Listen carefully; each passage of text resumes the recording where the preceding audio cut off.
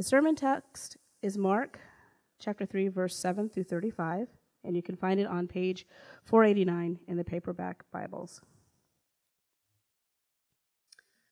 Jesus withdrew with his disciples to the sea, and a great crowd followed from Galilee and Judea, and from Jerusalem and Idumea, and from beyond the Jordan, and from around Tyre and Sidon. When the great crowd heard all that he was doing, they came to him, and he told his disciples to have a boat ready for him because of the crowd, lest they crush him. For he had healed many, so that all who had diseases pressed around him to touch him. And whenever the unclean spirits saw him, they fell down before him and cried out, "You are the Son of God." And he strictly ordered them not to make him known. And he went up on the mountain and called to him those whom he desired, and they came to him. And he appointed 12, whom he also named apostles, so they might be with him, and he might send them out to preach and have authority to cast out demons. He appointed the 12, Simon, to those to whom he gave the name Peter, James, the son of Zebedee, and John, the brother of James, to whom he gave the name Boanerges, that is the son of thunder, Andrew and Philip and Bartholomew, and Matthew and Thomas, and James, the son of Alphaeus, and Thaddeus, and Simon the Zealot, and Judas Iscariot, who betrayed him. Then he went home, and the crowd gathered again, so that they could not even eat. And when his family heard it, they went out to seize him, for they were saying, "He is out of his mind." And the scribes who came down from Jerusalem were saying, "He is possessed by Beelzebul, and by the price of demons he cast out the demons." And he called them to him and said to them in parables, "How can Satan cast out Satan? If a kingdom is divided against itself, that kingdom cannot stand. And if a house is divided against itself, the house will not be able to stand. And if Satan has risen up against himself and is divided, he cannot stand, but is coming to an end. But no one can enter the strong man's house and plunder his goods, unless he first binds the strong man. Then indeed he may plunder his house. Truly I say to you, all sins will be forgiven in children of man, and whatever blasphemies they utter. But whoever blasphemes against the Holy Spirit never has forgiveness, but is guilty of an eternal sin. For they were saying, "He has an unclean spirit." And his mother and his brothers came, and standing outside, they sent to him and called him. And a crowd was sitting around him, and they went to him. "Your mother and your brothers are outside seeking you." And he answered them, "Who are my mother and my brothers?" And looking about at those who sat around him, he said, "Here are my mother and my brothers, for whoever does the will of God is my brother and sister and mother." This is the word of the Lord. If you got a chance to listen while we were reading through the text just now, you probably noticed that this passage we are studying is a passage filled with a lot of suggestions about who Jesus might be. There are demons who say that he's the Son of God. His family comes up and they say that he's out of his mind. And then we have the scribes, the religious leaders there, who say that he is possessed by a demon. And yet, amongst all of these suggestions, Jesus is the one who is making a definitive claim. Jesus is the one who says something clear. And it's not about his own identity, but it's about the identity of his followers. He says it at the very end of our passage. In verse 32, it says, "And a crowd was sitting around him, and they said to him, 'Your mother and your brothers are outside seeking you.' And he answered them, 'Who are my mother and my brothers?' And looking about at those who sat around him, he said, 'Here are my mother and brothers. For whoever does the will of God, he is my brother and sister and mother.'" That's what I want to focus on this morning. I want to focus on that idea of who we are in Christ. Now, I know there's some of you here who may not consider yourselves Christians. Maybe you're still kind of exploring these things. But I want to encourage you that this message is for you as well, because the answer to that question, who are we in Christ, is actually an answer to a lot of questions. It's the answer to a lot of questions that we have in our mind, like, what are we here for? What is the purpose of this life? And what is Christianity really all about? What does Christianity promise us? At the heart of this declaration that Jesus makes at the very end of this passage are two very profound Christian doctrines. It's the doctrines of adoption and the doctrine of sanctification. And what I want us to do this morning is take those two things and look at them in three parts. I want us to see how this passage shows us three things. That in Christ, through our adoption and sanctification, we are in God's family. Through Christ, we are able to do God's will. And through Christ, we have access to His transforming power. So we're in God's family, we're able to do His will, and we have access to His transforming power. So let's just get into it. Let's try to make our way through this text. I said at the end, Jesus is looking around, he's teaching, and he sees these people who are sitting near to him, and he makes this great declaration that these people sitting around me are my brother and sisters and mother. He says that my followers, their true identity is they are a part of my family. He says, if you are my follower, you are a member of the household of God. And so a good place to start might be to ask, how did they get there? How did these people find themselves in that position that Jesus would look at them and say, these people are my family members. These are my brothers and my sisters. Well, thankfully, Mark shows us the answer. He showed us in the chapter before this and the one before that. Jesus called them. That's how they got there. We saw it when he called Levi, and we saw it in chapter 1 when he called some of his other disciples. And more so than that, we have seen it in the life of every single person who has ever followed Christ since. Jesus called them. Jesus calls us. When we are off on our own, not thinking about Him, when we are off concerned on our own needs, that's when Jesus speaks. Jesus speaks to our hearts, and He awakens within us a desire to follow Him. God always does that. That's how God works. God calls us, and He awakens within us this desire to follow Him that we did not have before. And as Americans, we don't really like that. Right? We don't like the idea that this is something that God initiated. We want to think that we did it ourselves. We want to think that we pulled ourselves up by our bootstraps, you know? We prefer the verse in Revelation where Jesus says, I stand at the door and knock. And if anyone opens the door and hears my voice, I will come to him and I will eat with him and he with me. We like to think that we were the ones who started it, that we were the ones that opened the door. And I've used this story before, but I think it's so good. Jack Miller, an old pastor, he said that's how we like to think. And it is true, in fact, that we do have to open the door when Jesus comes to knock. But that's not our instinct. Our instinct isn't to open the door, but instead, when we hear Jesus at the door knocking, what we do is, well, we go and we grab the piano, right? And we push it in front of the door. And then we go and we get the fridge and we put it in front of the piano. And then we find every loose chair and book and we stack it on top of that, hoping that he won't be able to get inside. And then meanwhile, the Holy Spirit goes into the basement and starts a fire.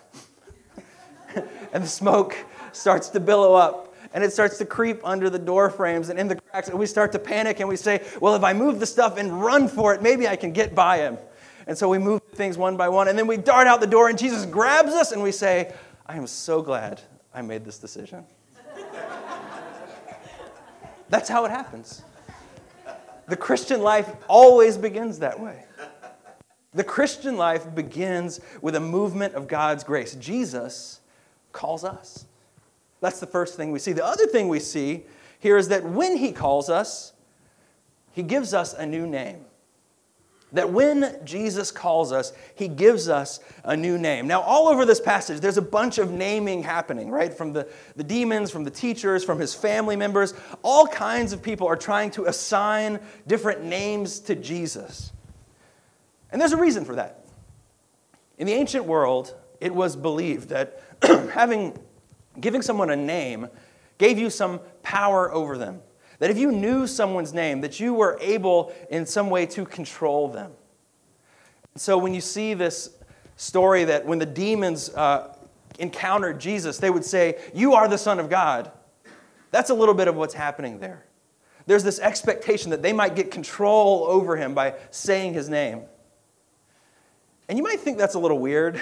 We don't maybe not think that way these days, but I'll tell you, people still do think this way.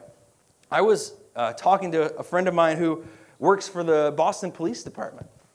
And he said that one of their main strategies in dealing with the kids who are dealing drugs on the corner is to learn all their names. And whenever they pass by them, they say their names. And they talk to them, and they let them be aware that they know who they are. And their hope is that by speaking their names, it might give them a pause, maybe make them think twice before they decide to break the law. There is this negative power that comes along with knowing someone's name, this hope that we can control them, but there's also a positive power in it. Right? As parents, we try to name our kids, we try to give them names that show our hopes and our aspirations for them, right? I mean, all of my kids, they have something about their name that says what we hope that they might become. And that's the case today a little bit, but it was really the case in biblical times. Back then, when you named someone, it wasn't just a matter of preference. It was a type of prophecy over them. It was a declaration of the kind of life they were going to live. And if you've been reading our Bible study, our year-long Bible reading, we just went through the book of Genesis. Maybe you remember this story. It was talking about Jacob and all of the children that were born to him. And the very last child that was born to Jacob was born of Rachel. And Rachel, when she was dying, gave birth to this son. She died in childbirth. And when she named him Ben-Oni, which meant son of my sorrow. Now her husband Jacob loved her dearly. And yet when he received this child who she had named with her last breath, the first thing he did was rename it. He named him Benjamin, which means son of my right hand. Because he knew that names had power. Names were more than just names. But even back then, those names were just aspirations. Those names were just hope. They weren't a guarantee. You couldn't decide someone's life just by giving them a good name. And Tim Keller, who's a pastor in New York, was really helpful in pointing this out. But he says that, that is not the way it is when God names people. It's not just an aspiration when God names something, right? Think about Genesis chapter 1. What happens when God speaks the name of something? It comes into being, right? God says, "Let there be light," and there is light. God's speech has power in it. God's naming has power in it. Psalm 33 says, "Let all the earth fear the Lord. Let all the inhabitants of the world stand in awe of him, for he spoke, and it came to be. He commanded, and it stood firm."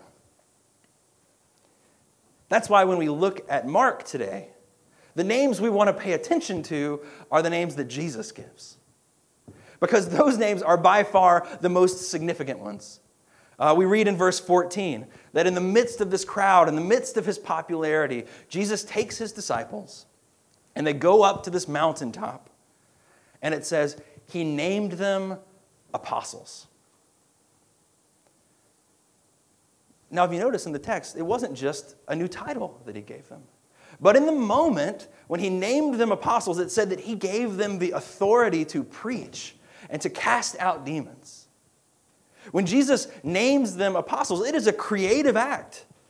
It is a word that comes with power. And while that little story, the story about the mountain, is a specific story to them, the pattern of it is true in the life of every believer. God calls us by his Spirit.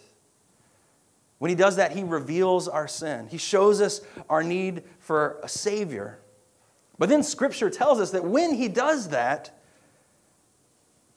He changes us. Here's how Paul puts it. When the fullness of time had come, God sent forth his Son, born of a woman, born under the law, to redeem those who were under the law, so that we might receive adoption as sons.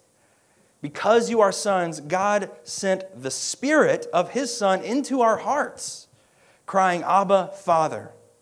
So you are no longer a slave, but a son. And if a son, then an heir through God. Now, don't get too distracted by the word son. Don't get too caught up in that. In our passage, Jesus very clearly says sons and daughters and mothers. But Paul uses the word son to talk about what Jesus makes us because of what that meant back during that time. You see, a son in Paul's day was the one who inherited. The son was the one who bore the name of the father. The reason why Paul brings that up is because he wants to tell us that in Christ, all of us, male and female, become full inheritors of God. That we bear the name of God. It's like what we read when Melissa read those Westminster questions to us. The question about adoption, it said, it is this process, it is this act of God's grace where we receive all the privileges of the sons of God. We get all of them. When Jesus calls us sons, he makes us sons by his Spirit. And that means that there is no black sheep in God's family. There is no weird uncle in God's family. There is no one who's going to get cut out of the will by surprise. There is a guarantee of sonship in Christ's call. And that means that if Christ makes us sons, that means that we get to come to God not as an angry judge, but as a loving Father. A heavenly Father who cares about us, who has given us a new name. It means that our old identity is gone. We are not slaves to sin anymore. We are now his children.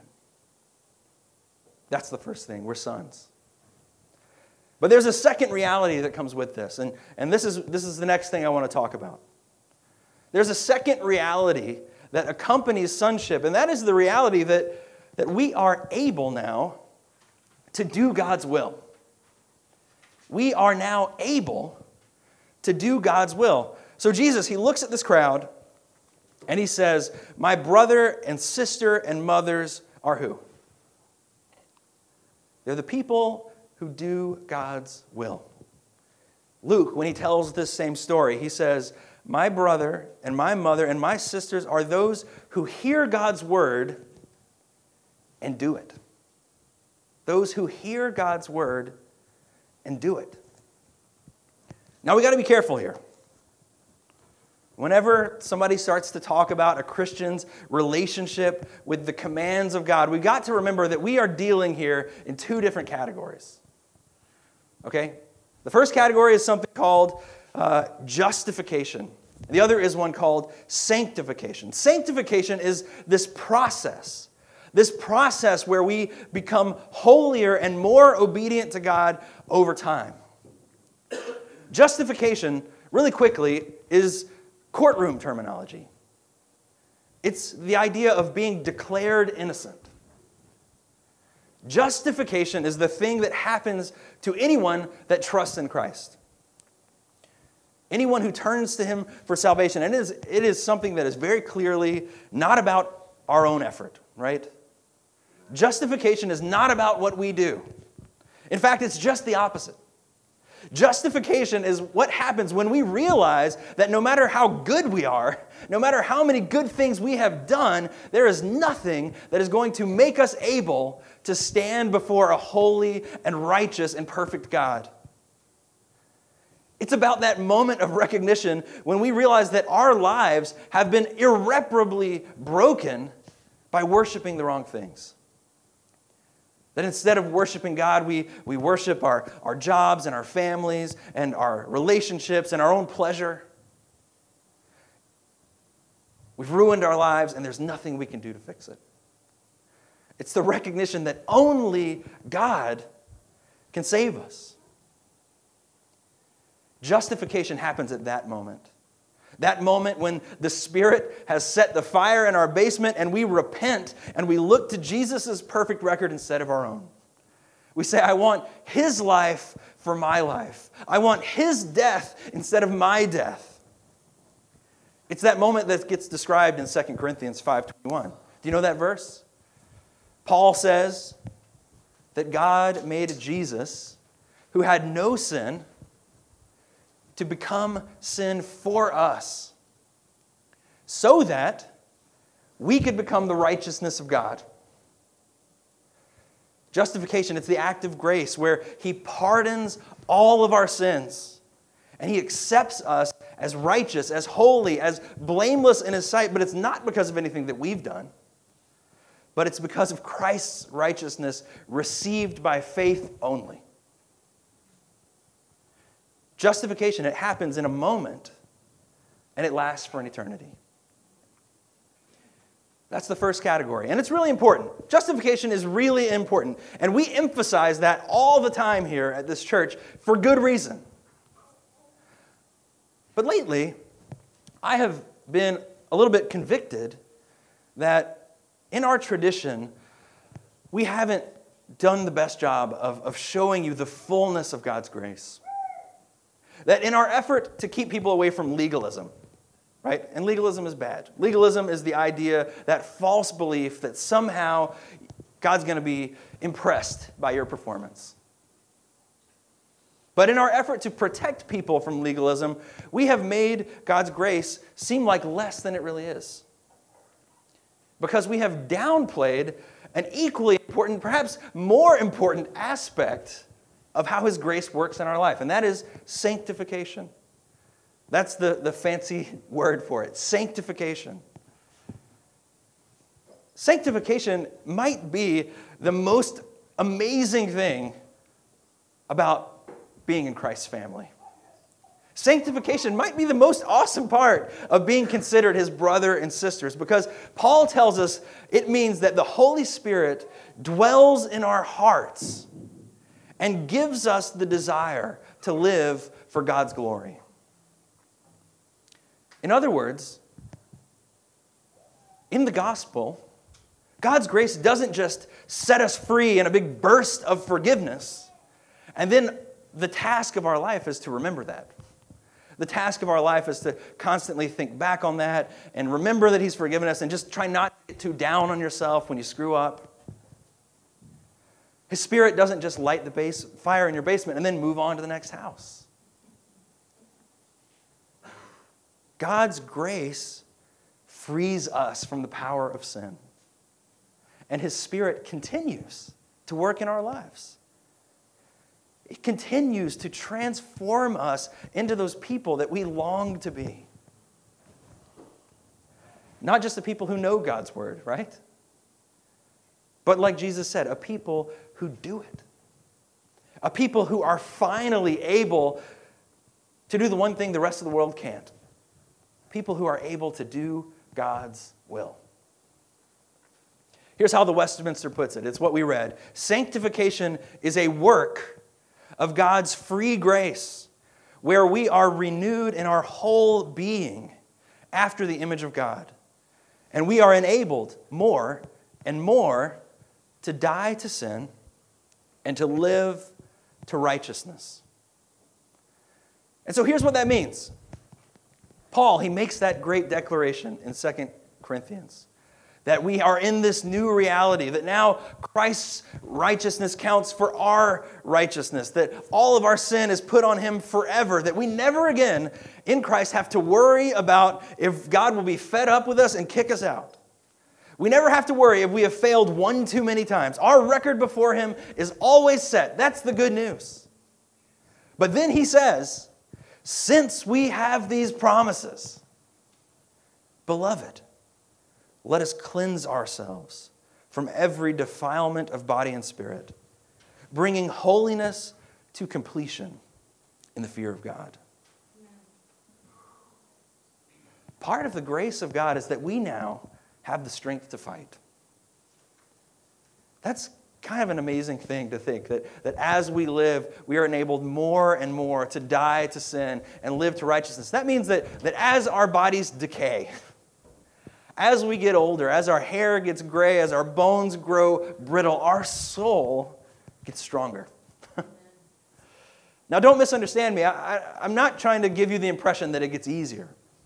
I don't want to tell you that. I don't want you to think that this thing Paul's talking about, cleansing ourselves, bringing holiness to completion, is something that will come easily. It won't. Sometimes it is a war. It is a war with our old desires. It is a war with our old instincts. It is a war with some of the strongest temptation that you may have ever felt. It is a war with Scripture shows us, with Satan himself.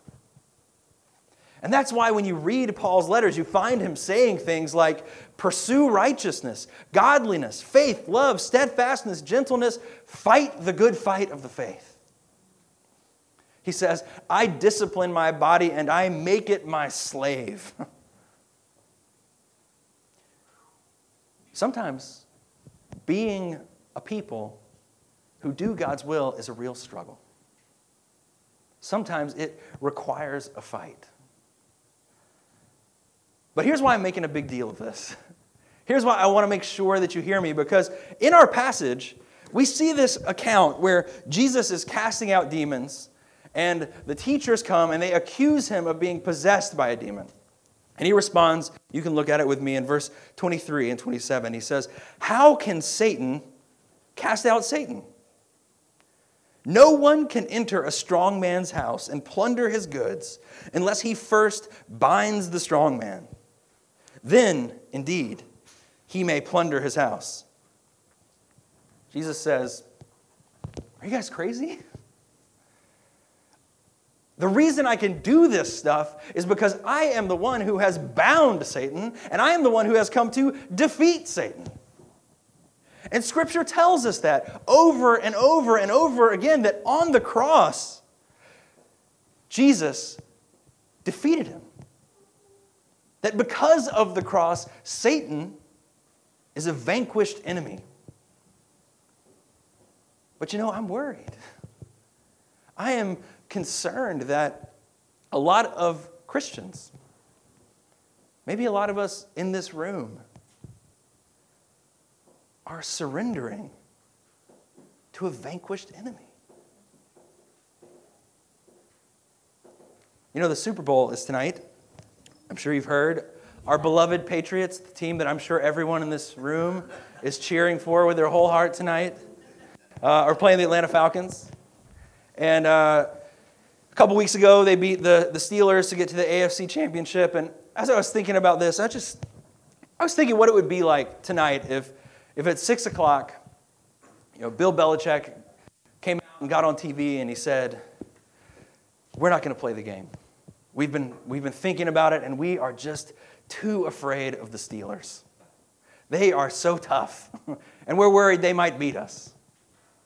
Right? That'd be pretty dumb, right? Because the Steelers can't win. The Steelers are eliminated by the rules of the game. There is no chance for them to win the game.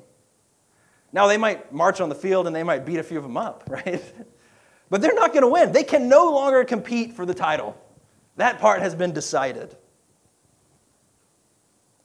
I get worried that many of us live like that.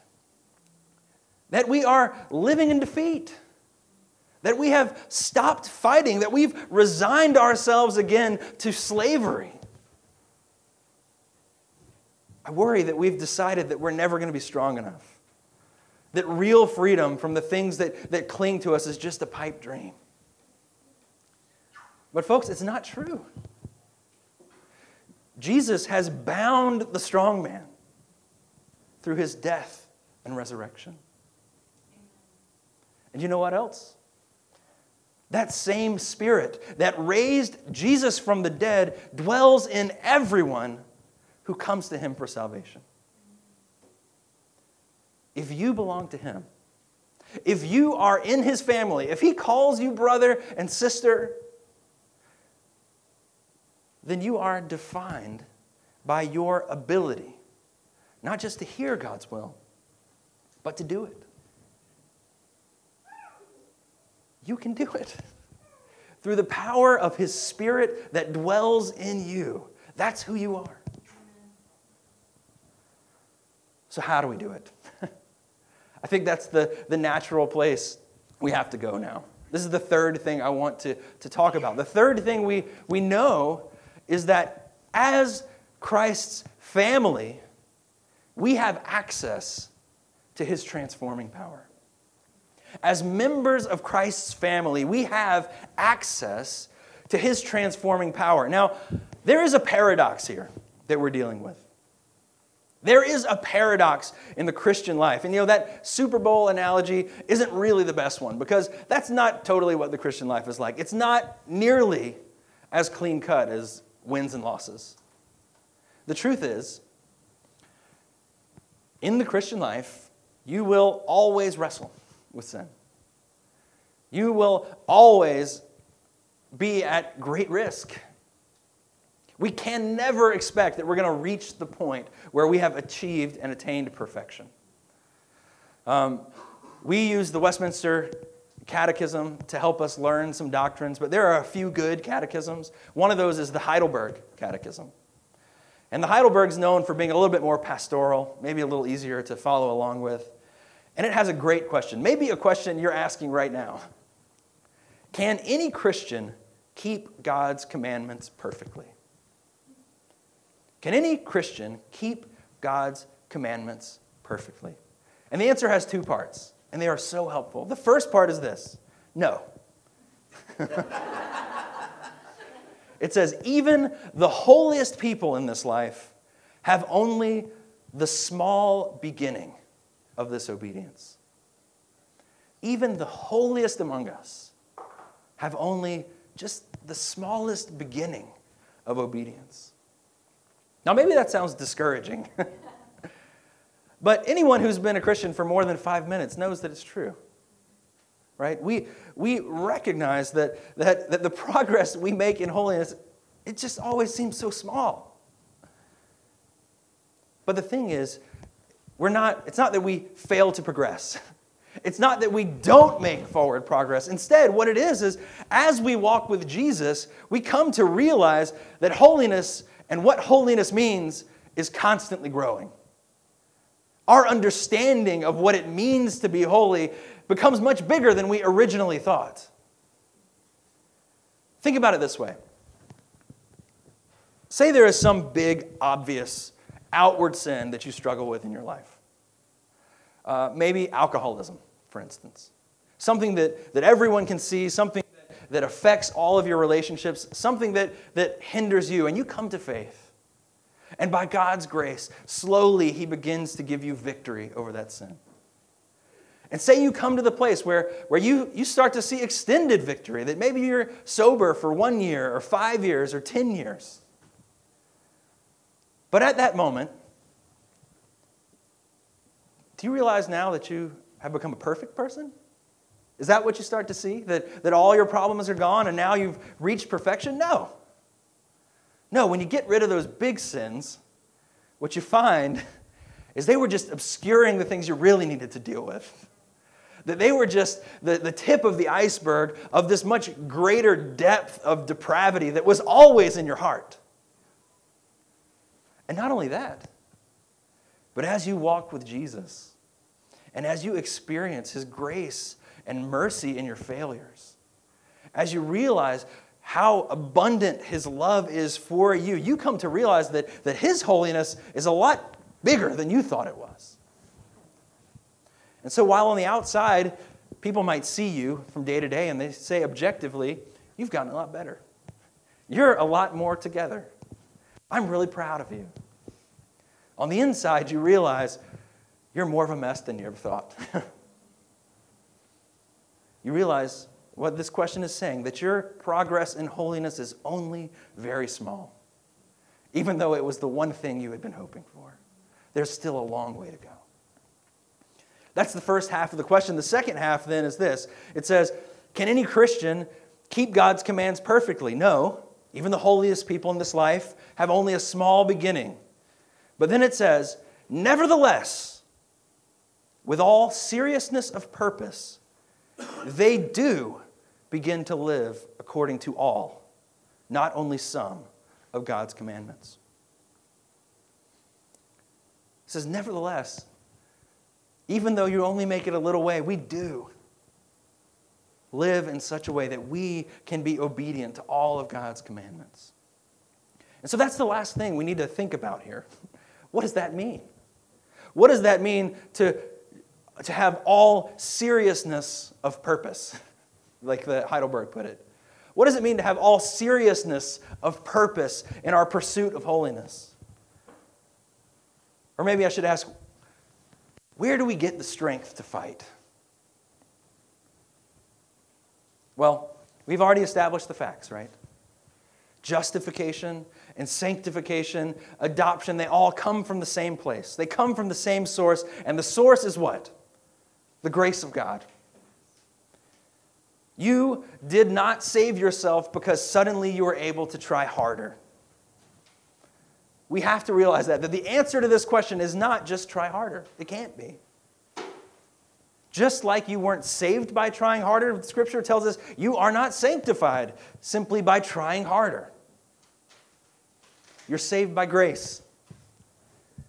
You are saved by an act of God's grace, and it says you are sanctified by a work of God's grace. This ongoing and continuous process of God's grace working in us. So that means if you want to be this kind of person, if you want to be someone who not only hears God's will, but does God's will, you need more grace.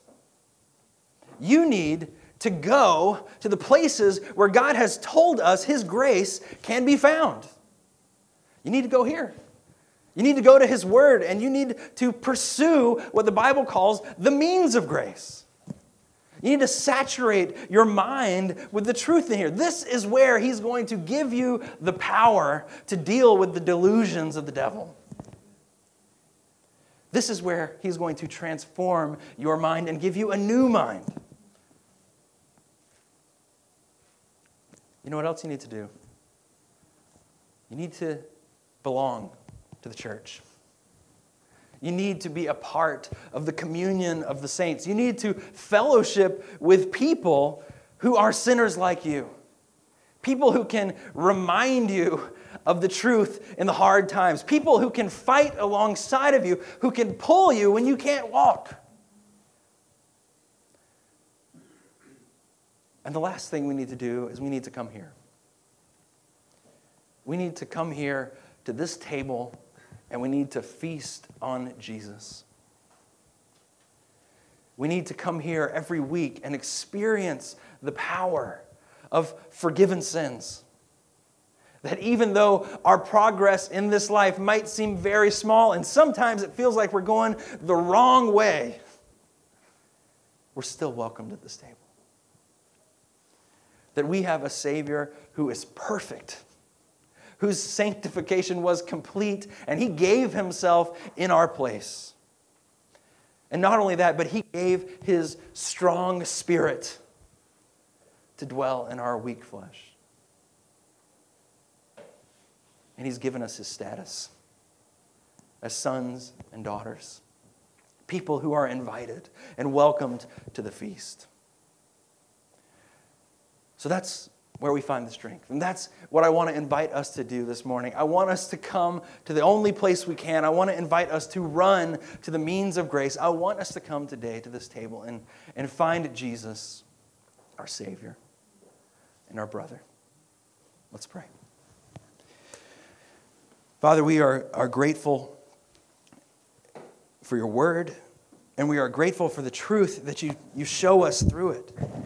Lord, that your intention was not only to set us free, but to make us your own. Lord, I thank you that the declaration that your people are those who do your will is not a noose around our necks.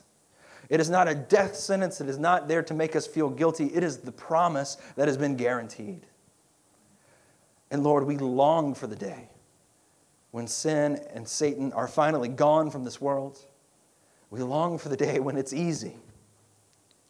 But for now, while it's hard, would you give us your grace? Would you minister to us through your mercy? Would you allow us to come and throw our lives down at your feet? Father, we pray in Christ's name. Amen.